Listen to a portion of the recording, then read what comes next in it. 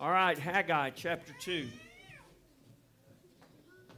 We're working through the book of Haggai. It's a very short little book, but a very powerful message God gave to this prophet for his people then.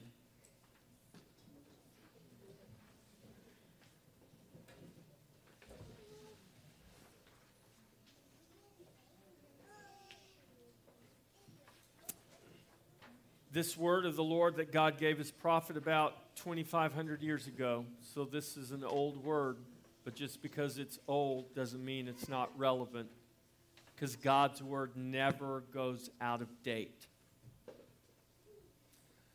The book of Haggai only covers a 4-month period. So this little book covers 4 months of Israel's history. And in those 4 months, the word of the Lord came to the prophet Haggai 4 times. And God gives us the dates in the book. It's a little bitty book toward the end of the Old Testament. So the word of the Lord came once in the 6th month. It came once in the 7th month. That's what we're going to talk about today. And it came twice in the 9th month, all in the 2nd year of King Darius. Chapter 2 opens in the 7th month on the 21st day with the word of the Lord coming for the 2nd time to Haggai the prophet. So we're going to read the first 9 verses of Haggai chapter 2. In the 7th month, on the 21st of the month, the word of the Lord came by Haggai the prophet, saying, "Speak now to Zerubbabel the son of Shealtiel, governor of Judah, and to Joshua the son of Jehozadak the high priest, and to the remnant of the people, saying, Who is left among you who saw this temple in its former glory? And how do you see it now? In comparison with it, is this not in your eyes as nothing? Yet now be strong, Zerubbabel, says the Lord, and be strong, Joshua, son of Jehozadak, the high priest, and be strong, all you people of the land, says the Lord, and work, for I am with you, says the Lord of hosts. According to the word that I covenanted with you when you came out of Egypt, so my spirit remains among you. Do not fear, for thus says the Lord of hosts, once more, it is a little while, I will shake heaven and earth, the sea and dry land, and I will shake all nations, and they shall come to the desire of all nations, and I will fill this temple with glory, says the Lord of hosts. The silver is mine, and the gold is mine, says the Lord of hosts. The glory of this latter temple shall be greater than the former, says the Lord of hosts. And in this place I will give peace, says the Lord of hosts. This is the word of the Lord. Father, we ask that you would, by your Holy Spirit, Lord, illuminate this word. Open our hearts and our minds. Teach us by your Holy Spirit. Lord, let this word not just wash our minds, conform it to the mind of Christ, but Lord, may this word transform us, even as you work in us by your Spirit, to conform us to the image of the Lord Jesus Christ. Father, we thank you that that is your plan and that is your purpose for your people, that we would be conformed to Christ, that we would be a people in the earth, your body, your church in the earth, that would give witness to your glory, to your wisdom. We ask, God, that you would make us a people to glorify your name in all things. And we ask this in the name of Jesus. Amen. Verse 1 reveals that it has been almost 1 month to the day. So if you remember, in the end of chapter 1, it says the word of the Lord came on the 24th day of the 6th month, and the people or the people began to work on the 24th day of the 6th month. So the word of the Lord came. God spoke to Haggai the prophet. He says, consider your ways. You've left my house undone. You've worked on your own homes while my house is in ruins, and you're wondering why there's no crops. You're wondering why there's scarcity everywhere. And God says, I've brought that scarcity. I brought the drought on land, in the valleys, in the mountains, in the plains. I brought it to man. I brought it to beast. I brought it to all things that you put your hands to, because you have left my house in ruins. Consider your ways, God told the people.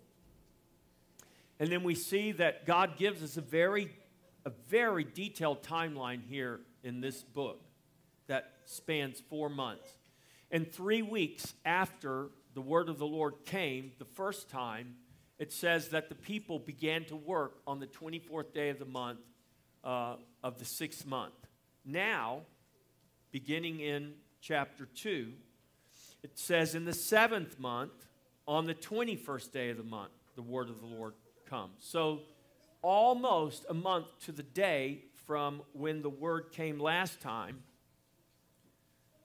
from when the people began to engage in the work of rebuilding the temple, God gives another word to Haggai, and it's on the 21st day of the 7th month. This would have been the last day of the week-long Feast of Tabernacles that began on the 15th of that month. 15th of the 7th month began the Feast of Tabernacles. So this word comes on the last day of Tabernacles. And it was on this 21st day of the 7th month that the word of the Lord came again to Haggai. Now, the Feast of Tabernacles celebrates God's presence with his people, when God tabernacled with his people. God gave these feasts, remember, to Moses and to the children of Israel when they had come out of Egypt and they went to Sinai, and God gave his word to the people of God. And in that wilderness journey for 40 years, because of their sin of unbelief, they would not enter into the promised land because they feared the giants more than they feared God. They feared the people more than they feared God. And they said, we can't go in there. Those people are going to kill us. And God says, okay, if that's your faith, then you wander around here in this desert for 40 years and you guys will all die, and I'll send another generation in. Then they changed their mind and said, no, wait a minute. Wait, God, we'll go. And they actually did try to go, and God allowed them all to be defeated. And so they wandered in the wilderness for 40 years. But even though they wandered because of their sin, the Bible says that God was with his people. It says that he was a pillar of fire by night and a pillar of cloud by day. The presence dwelt with his people. And then God gave the pattern of the tabernacle, and Moses and the children of Israel constructed the tabernacle. They crafted the Ark of the Covenant, the mercy seat, the cherubim that sat on top of it, and the presence dwelt between the cherubim on the mercy seat within the Holy of Holies. And when God would move, they'd pack the tabernacle up and they'd move with God. And when God would park, they'd set out the tabernacle and they'd stay parked until God moved again. And they did this for 40 years. Some places they stayed very short period of time. Other places they stayed longer periods of time. But God was always with his people. Now, today, in Christ, by the Holy Spirit, the Lord tabernacles with his people. In Christ, we are the temple of the Holy Spirit. God's house being built up, a holy habitation in the Spirit. We are the living stones that are being built into that house. And in verse 2, we see God once again specify the recipients of this message. He never just throws it out there, hey, you people, I got something to say. He's very specific in how he is addressing Haggai and who Haggai is to address. And it says that Haggai was instructed to speak to Zerubbabel, the governor of Judah. Now, Zerubbabel would have been, he was the rightful heir to the throne. Remember, 70 years prior to this, more than 70 years prior to this, Israel was carried away captive in 606 BC. And the king of Judah was carried away captive, the southern kingdom. And the king of Judah was killed, and then the Babylonians put another king in. They put kings in who were in the lineage of David. And Zerubbabel was carried away to Babylon, and Zerubbabel would have been the grandson, the heir of the king. So he would have been the rightful heir. And this is why Cyrus and Darius made him the governor of Judah. He was made the governor because he was actually the rightful heir to the throne. So God is addressing the governor. He addresses Joshua, the high priest, and he addresses the remnant of the people. So the word of the Lord was addressed to all the people, to those in the highest positions of leadership, down to all the remnant of the people. God's word was for all, from the greatest to the least. God's word comes to all men. It applies to all men. God is not a respecter of persons. His righteousness, his justice knows no prejudice, but he applies to all evenly. God makes it very clear in his word. He says, don't give preference because someone is poor. Don't give preference because someone is rich. Apply justice equally. Don't take into consideration. This is what we do today. We say, that's not fair. That's not. The buzzword today is equitable. This is not equitable. Well, God says, you don't worry about what's equitable. You just worry about what's just. And you apply justice equally. There's a difference between equal and equity. Justice should be applied equally to all. But we don't withhold justice from some and then give harsher sentences to others in the name of equity. Well, these people, they have less, they've been oppressed, so we're going to apply the rule of equity, and we're going to give them a break and not charge them for theft, and we're not going to charge them for crimes that don't reach a certain level. In fact, we're not even going to arrest them. We're just going to release them. That's literally happening today in our country. That is a direct violation. That is a direct sin against God's word, because God says you don't do that. If someone steals, you apply justice equally, whether they're poor or whether they're rich. It does not matter. What matters is the crime, the sin that has been committed. And God is not going to look at us one day and say, well, you know, I feel sorry for you because you didn't have as much as that guy, so I'm going to go easier on you in your sin. No, God does not do that. It rains, the Bible says, on the just and the unjust. So God's word applies to all, rich, poor, powerful, powerless, it does not matter. In verse 3, God addresses the people with 3 questions. So here's how God begins his address to the people, to the leaders and to the people. He begins with 3 questions, and here are the 3 questions that God asks. Who is left among you who saw this temple in its former glory? Now, it was 20 years after the initial Babylonian invasion that the temple was actually destroyed. So the first time Babylon came, first time the Babylonian army came, they carried away people captive, but they didn't destroy the city and they didn't destroy the temple. And they placed a different king there, and they said, do what we tell you to do, and you'll be okay. And this is what the prophets Ezekiel and Jeremiah were prophesying to the people.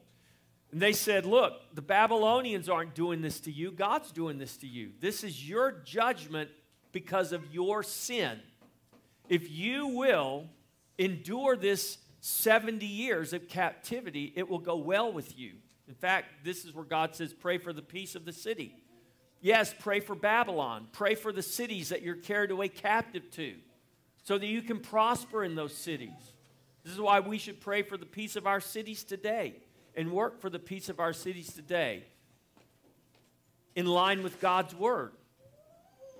And so he asked this question. So most of the people there had never seen the temple before. Most of the people there were born in Babylon and had never been to Judah before. Because you realize it was 52 years prior when the temple was destroyed. So depending on how old people were when they were carried away captivity, the people that remained that would have seen that former temple, they were all quite old. The majority of the people there had never seen it. They had never been there. And so God asked, who is left among you who saw this temple in its former glory?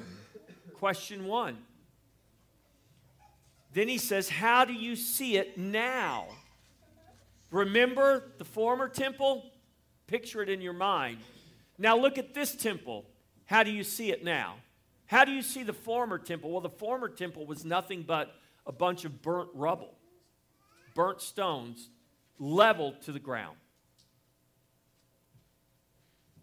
Not much glory of the former is left.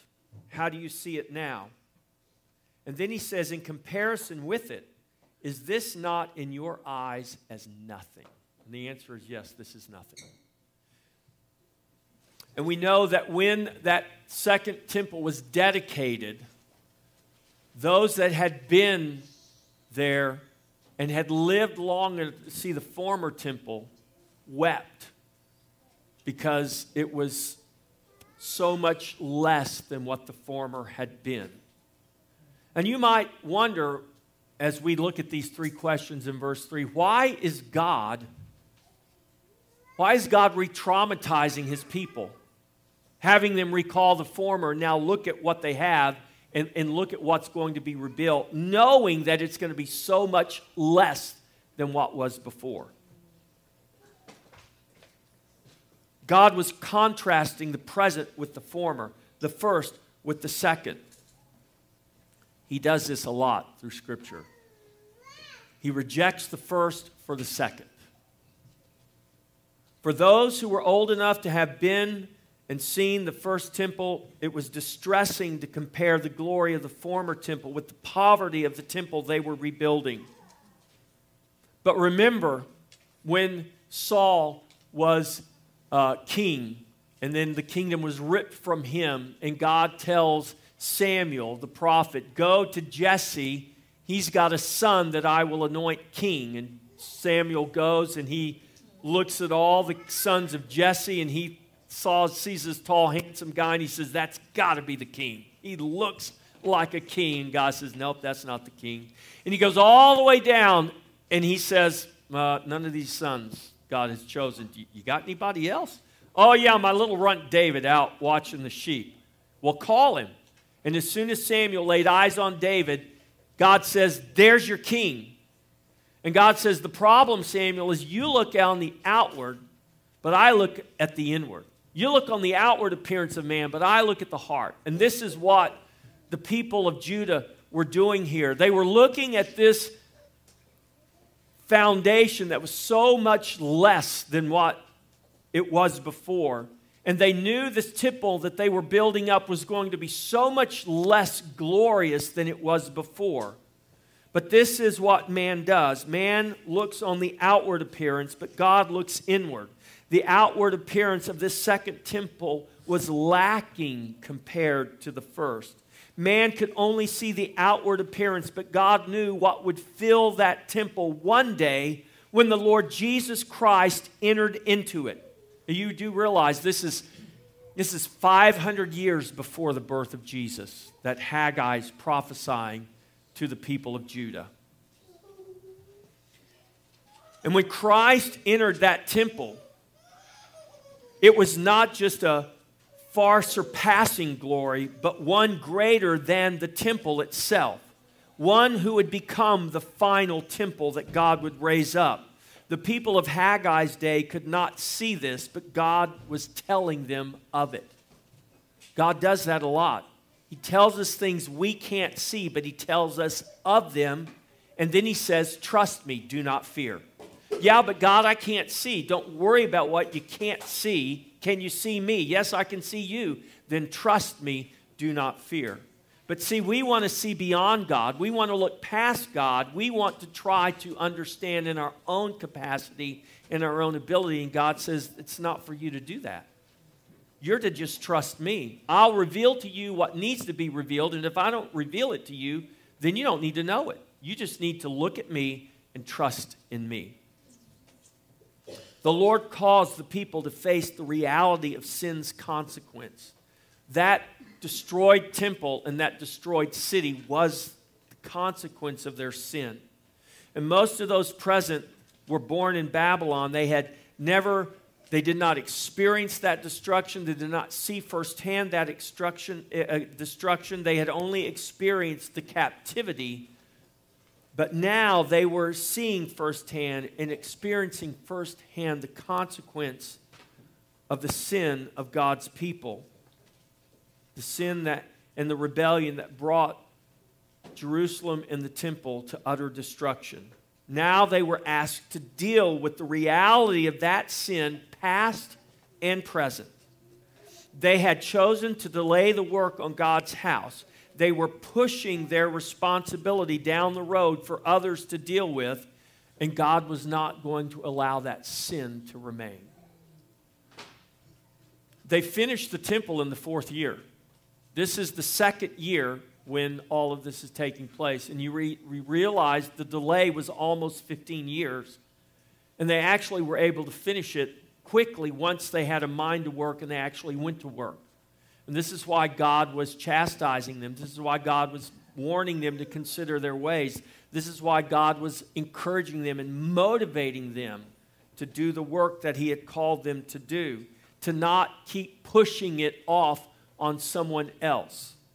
God would not, in His grace, He would not allow them to do that any longer. Today, think about our own day, our own times. Today, we are seeing the consequences of sin for many of the same reasons. Our culture and institutions, especially those of education and government, have been given over to godless, humanistic ideologies. The gospel of Christ and the Christian worldview that shaped our people and our nation has fallen out of favor and into disregard. For the first time in America's history, Christianity has become a negative in our culture. People actually don't want to admit they're Christians now because it's seen as a negative. They might get canceled. So just keep that faith to yourself. Keep it here inside, buried real deep. And don't let anyone see it, and then you'll be safe. That's what the world wants us to believe. That's what the enemy wants us to believe. But if we do that, as God's people, as His church, we're not going to be safe, I promise you. God will rip that open, and He will bring a judgment upon His people, His house. In fact, that's what the Bible says. Judgment begins in the house of God. The problem's not the world. The world is just being who they are. They're dead in their sin. They are darkness, is how the Bible describes them. The problem is not the world. The problem is the church. The church who wants to remain in her sinful slumber. That's the problem. But God in His grace, because He loves us, is not going to allow that. And that's good news. As the remnant of Judah was witness to the destruction of sin, we are witnessing the destruction of sin today. I mean, the destruction that sin is bringing today. This has been happening for many decades in subtle and covert or undercover ways, not out in the open. We either did not or we would not see. But 60 million murdered babies later, we cannot ignore our sin any longer. And if you don't think the murder of 60 million people is not a judgment, then we don't know what judgment is. If today 60 million people were killed in America, there would be, outrage wouldn't even be the right word. We'd be going to war with somebody. But yet, just since 1973, when abortion was legalized, we have murdered over 60 million Americans. But nobody seems to think much about that. But I promise you God does. And we should as a nation, because it is costing us right now. And it should. Sin must be reckoned with. It is our responsibility. We are the people of God. We are the salt and the light in this earth, in this world, in this nation. The blessings of God have so permeated our lives for so long that they're taken for granted. We have forgotten the price paid for us to have those blessings. Most importantly, the price paid on the cross at Calvary. We have not rejected the blessings. Oh, we've taken those. We've received those happily. But we have rejected the fountain of those blessings. We are now seeing the consequence of sin in open, violent, and destructive ways. Those things once done in secret, the hidden works of sin, are now being revealed by God. He is requiring that we deal with our sin openly. We have sought to soothe ourselves, and we have heaped up preachers and teachers to tickle our ears and to heal our wounds lightly. This is not unique to our generation. Listen to the words of Jeremiah the prophet, who warned the people before the Babylonians came, and in the early years of their captivity, before the second invasion that saw the utter destruction of the city and the utter destruction of the temple. Jeremiah the prophet said, because from the least of them, even to the greatest of them, Jeremiah 6:13 and 14, everyone is given to covetousness. And from the prophet, even to the priest, everyone deals falsely. They have also healed the hurt of my people slightly, saying, peace, peace, when there is no peace. Think how much covetousness drives our culture today. Social media, clicks and likes and tweets drive people's wants and desires. You can't be on social media without seeing ads and things pop up, and people are flaunting and showing all the things that they have. Companies driving people's wants and desires, coveting what others have in order to keep up with the latest and greatest must-have trend. This has become so normalized that we don't even consider it sin. In our culture today, coveting is no longer considered a sin. It's just considered effective marketing. That's what it is. We just have come to accept it. And we don't really think much about it. Think of the falsehoods that have been perpetrated upon us. Jeremiah says, from the prophets to the priests, they deal falsely. Think of the falsehoods perpetrated upon us from decades of indoctrination in our government schools to the falsehoods surrounding COVID. Politicians and political parties are expected to deal in falsehood. And I'm not saying COVID is false. It's not. I had it. It's a real thing. It'll make you really sick. It's a real virus. I'm saying all of the messaging that tells you one day to do this and the next day don't do this, that is so confusing that you're not sure what to do, except we're the people of God and we should know what to do, and we should operate in wisdom to know that we're, first of all, trusting God. And God gave us a brain to use so we can go out there and find out what we need to do and then act accordingly out of wisdom. Go see a doctor. If that doctor doesn't give you wise counsel, then get rid of that doctor and go find one that will. There's a lot of falsehood. Politicians and political parties are expected to deal in falsehood. We're in the midst of election season. The primary elections are right now. And it's standard practice for politicians to say things the people want to hear, whether they actually intend to follow through or not. It's just become standard practice. Lying is just part of the process, except we don't use the term lying. We use the terms like embellishment. Well, he's just embellishing the truth. No, he's lying. Well, he misspoke. No, he or she lied. That's what they did. They didn't misspeak. They lied. Failed recollection. I'm not sure I can recall that. I'm not sure my recollection is clear on that. No, you're just a liar. You're just dealing falsely because you don't want to say the truth. Now, we think all of this is just part of the way the game's played and it's part of the way the world lives. But you understand that's not how God sees it.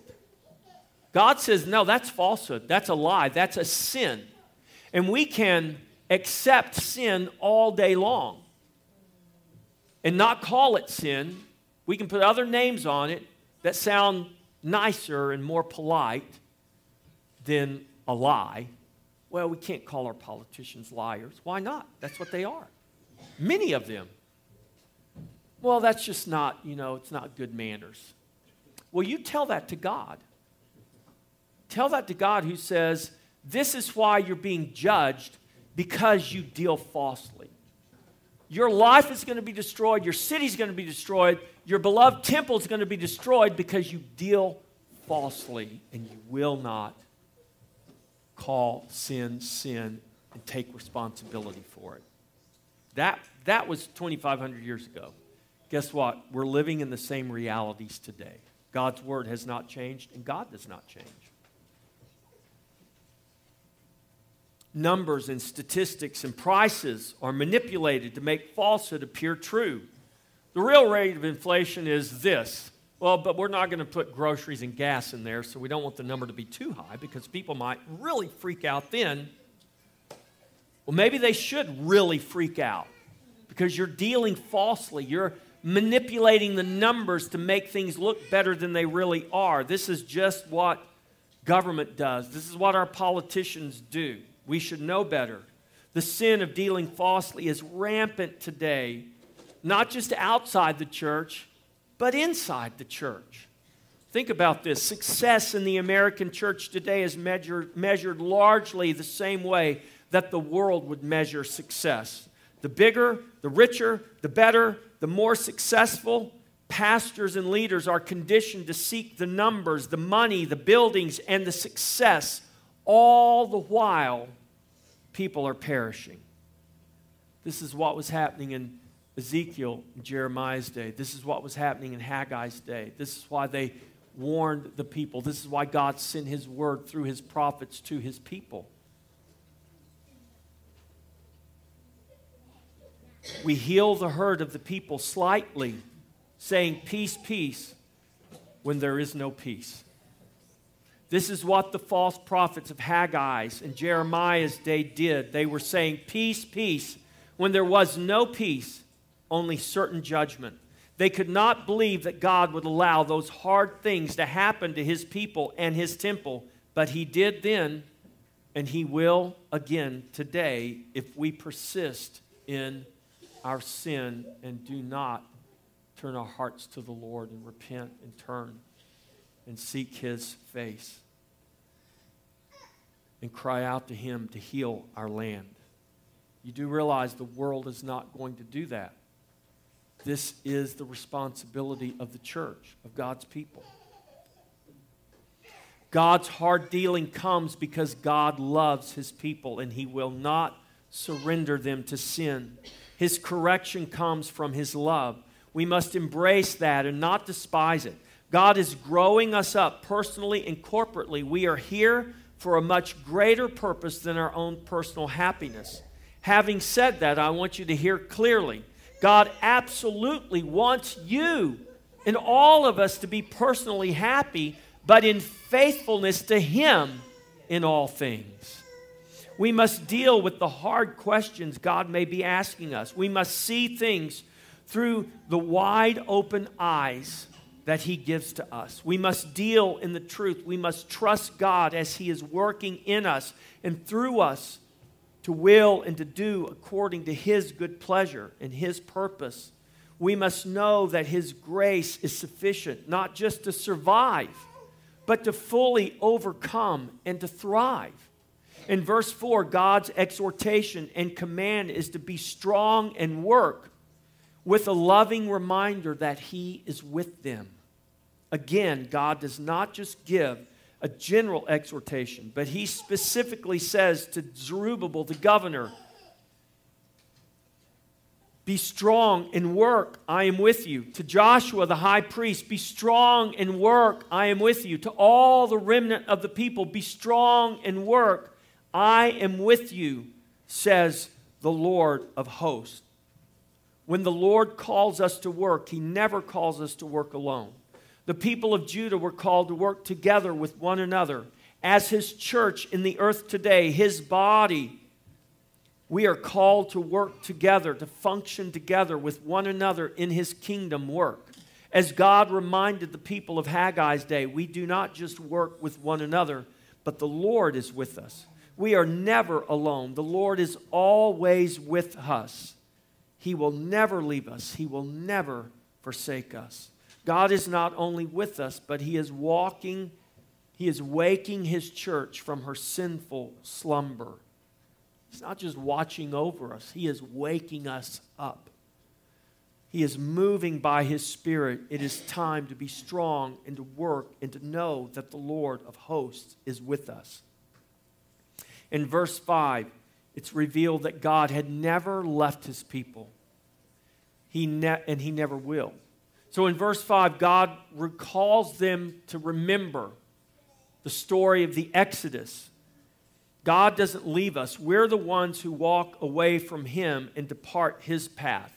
This was seen clearly with the people of Israel as they left Egypt, went through the miraculous parted Red Sea, and promptly began to complain to God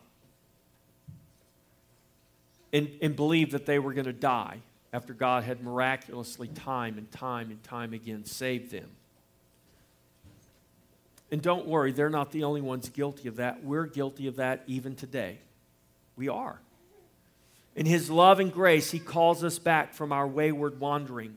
In all things, He is ordering our steps according to His plan and His purpose.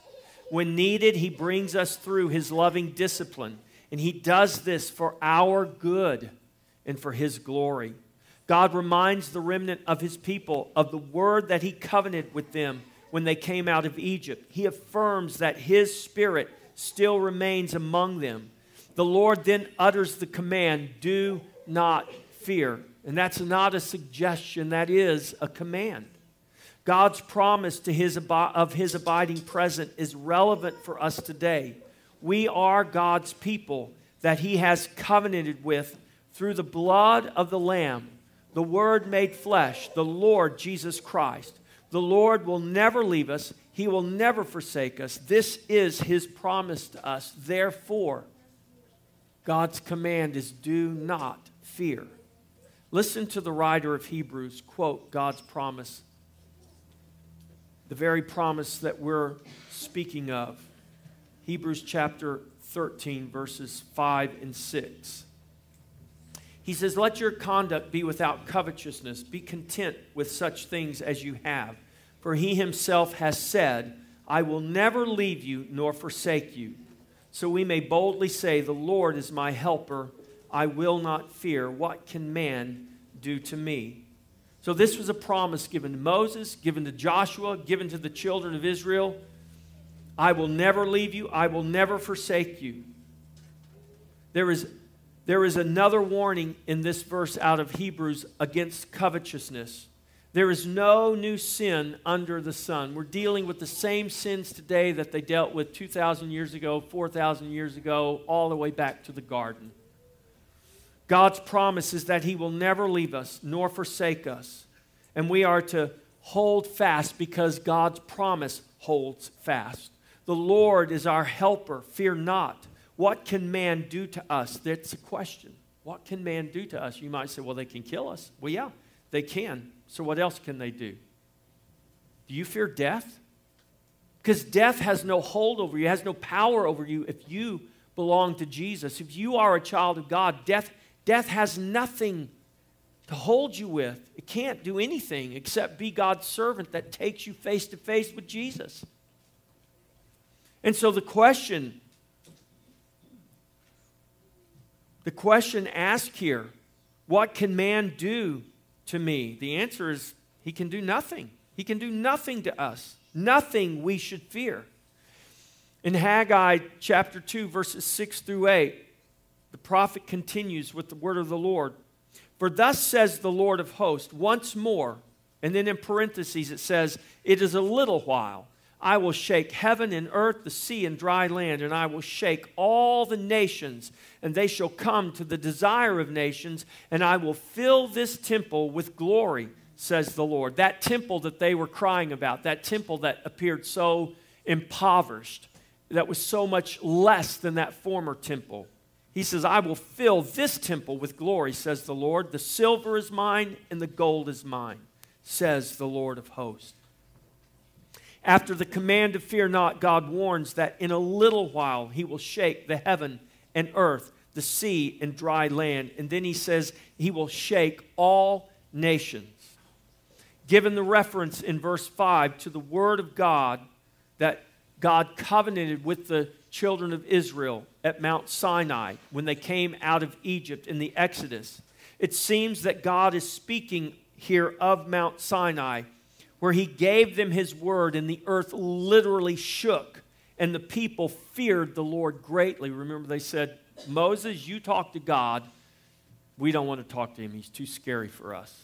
So you go talk to God and you come back and talk to us. The reference to once more, remember, God further says once more. That means he already did once and he's going to do it again. That was Sinai. He had already done that. Well, once more, God will shake heaven and earth, sea and dry land. It reminds the children of Israel of that shaking that took place at Sinai when God gave his word to his people. It also speaks of a future shaking that will take place after a little while.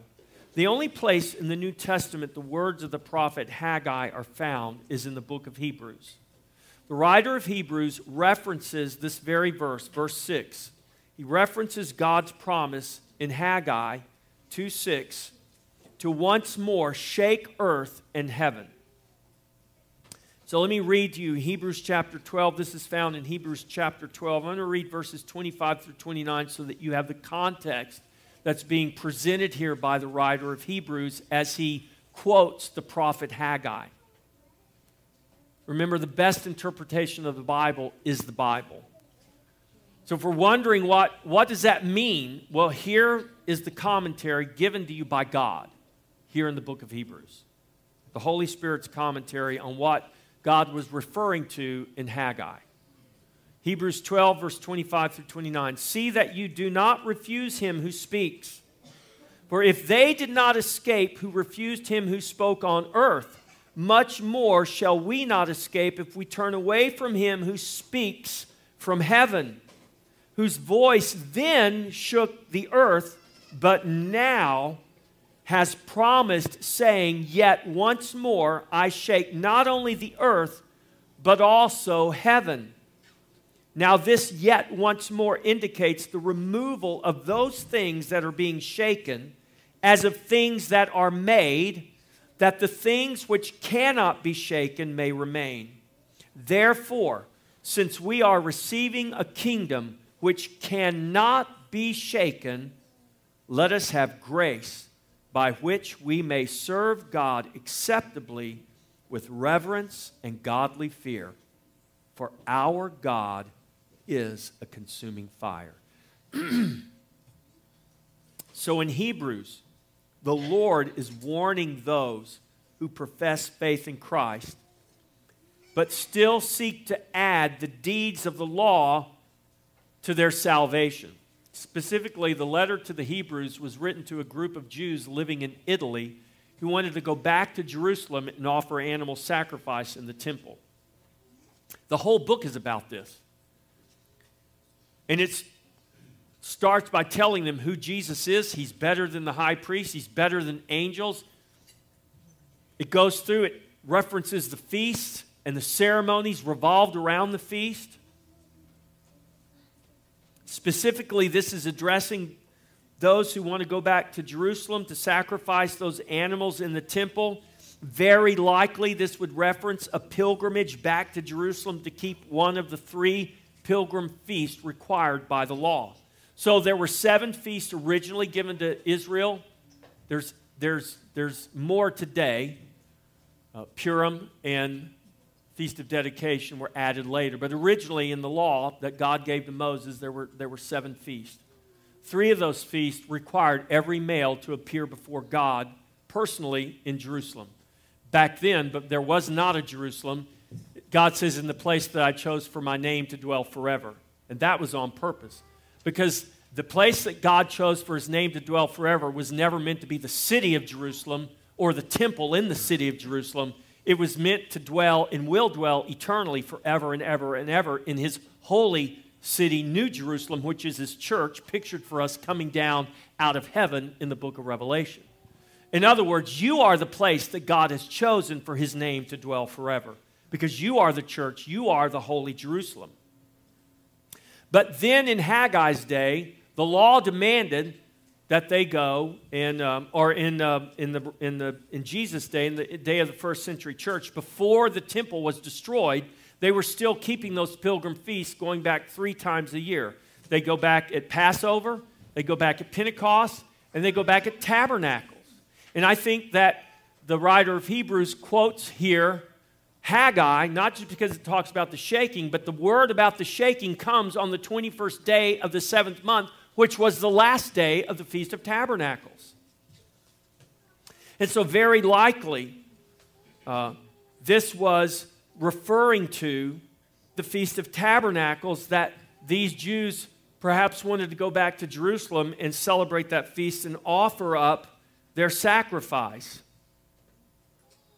So I believe here in the book of Hebrews, it helps unlock the mystery that may surround this shaking of all things prophesied by Haggai. From history is important. We know that there was a great shaking. God says, I'm not just going to shake earth, but I'm going to shake earth and heaven, land and sea, and all nations. Now Haggai is writing, this is around 520 BC, and so we know history. God has laid it out for us. He laid it out in the book of Daniel, the succession of kingdoms and empires. Babylon had already been replaced by Persia. Greece would soon rise up and replace Persia. Alexander the Great would change history. But then Rome would take over Greece, and then Rome would rule for half a millennium. For 500 years, Rome ruled the world, the known world, the world that has influenced us today and still influences us today. And it was that Roman rule, it was all of those empires in succession that God raised up and tore down, raised up and tore down. God had prepared the world for the arrival of the Messiah. The first advent of Christ would take place in a world that God had prepared for his coming. All the shaking would take place in a span of less than 600 years if we include the destruction of the temple. But I want to submit to you that shaking is still taking place today. We have to include the destruction of the temple because that ended that sacrificial system, and now no Jews could go back, even if they wanted to Jerusalem, because it's gone, and it has never been rebuilt because God has already raised up the 3rd temple. That is the Lord Jesus Christ. That's what John says in John chapter 2. This is what Jesus himself has alluded to.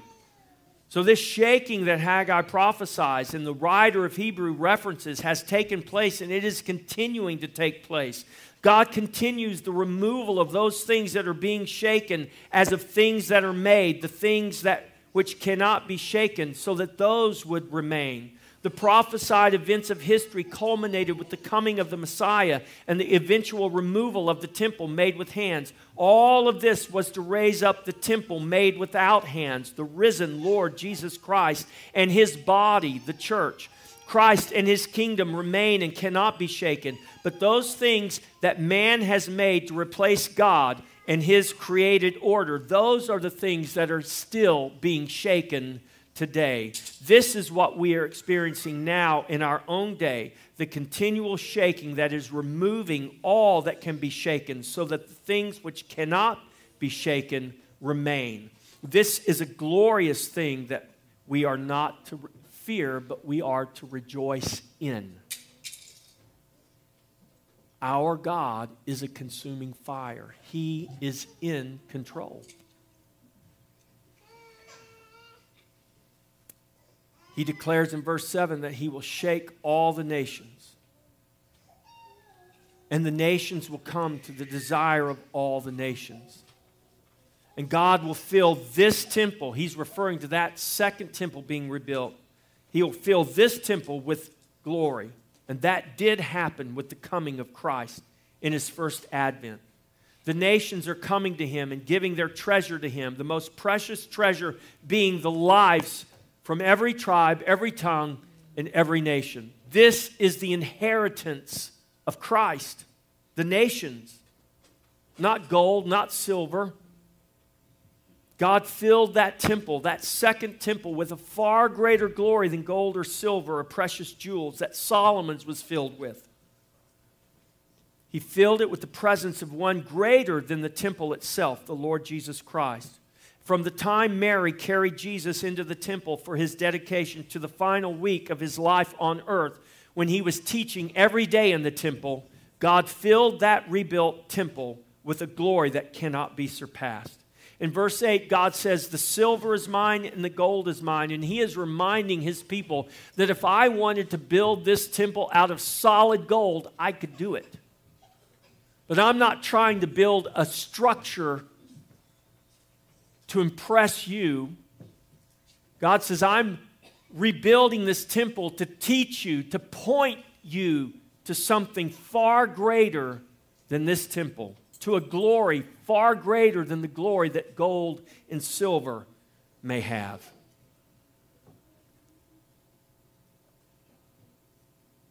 He points us to the Lord Jesus and the temple that He would become and is now. Verse 9, the glory of this latter temple shall be greater than the former, says the Lord of hosts. And in this place I will give peace, says the Lord of hosts.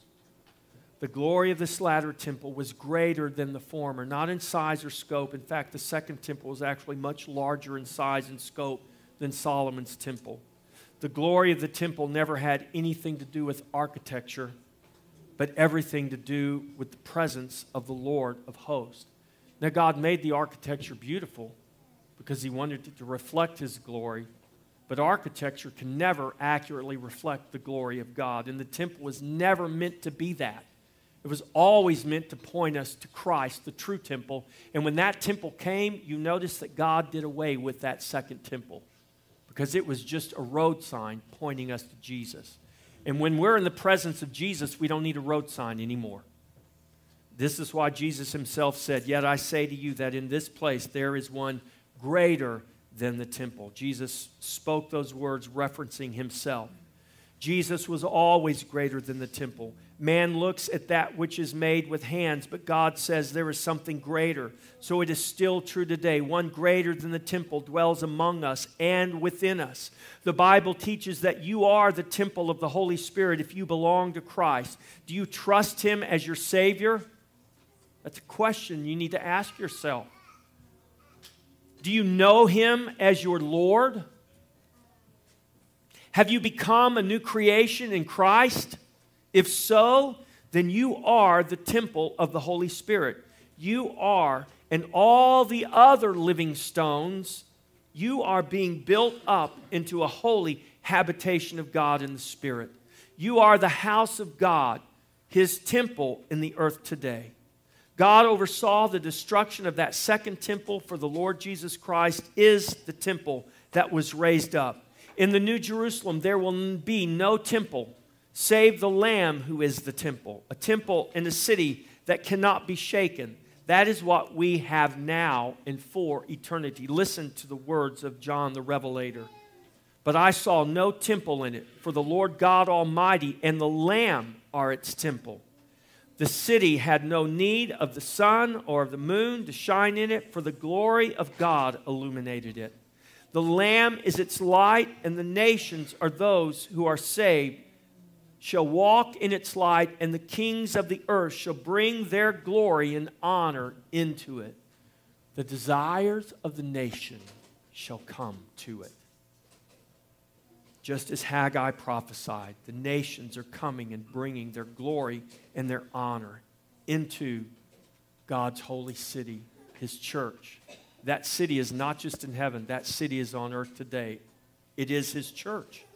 Haggai prophesied in a 4-month span, and he gave the word of the Lord so the work of the Lord would go forward. He prophesied of things in the immediate future, but he also prophesied of things that would happen in the far future, to the coming of the Messiah and beyond, even to our day.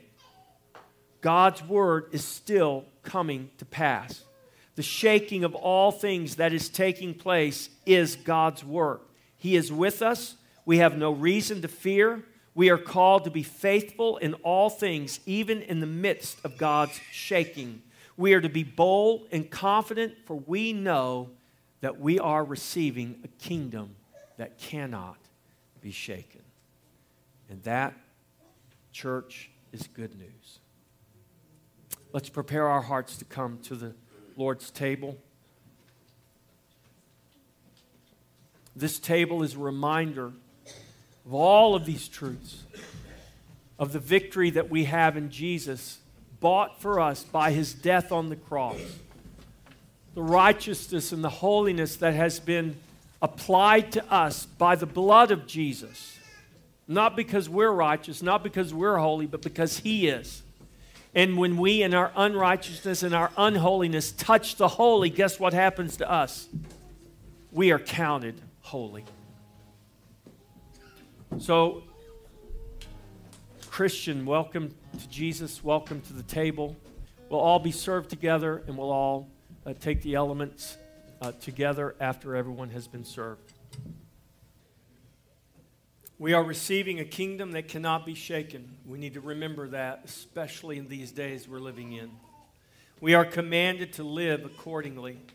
We are not to be moved by the world, and we are not to be moved by the shaking of this world. The Lord is shaking all things to remove all things that can be shaken. All the creature has made in order to replace the Creator. Those are being shaken to their very foundations, and they will be found wanting. God is shaking all things so that all that cannot be shaken remains. This is good news. So let us rejoice and remember Jesus is Lord of all. Amen? Let's sing our thanks. Praise God from whom all blessings flow. Praise Him, all creatures here below. Praise Him above, ye heavenly hosts. Praise Father, Son, and Holy Ghost. Amen. Now to Him who is able to do far more abundantly than all we ask or think, according to the power at work within us, to Him be glory in the church and in Christ Jesus throughout all generations, forever and ever. Amen. Amen. The Lord be with you. The Lord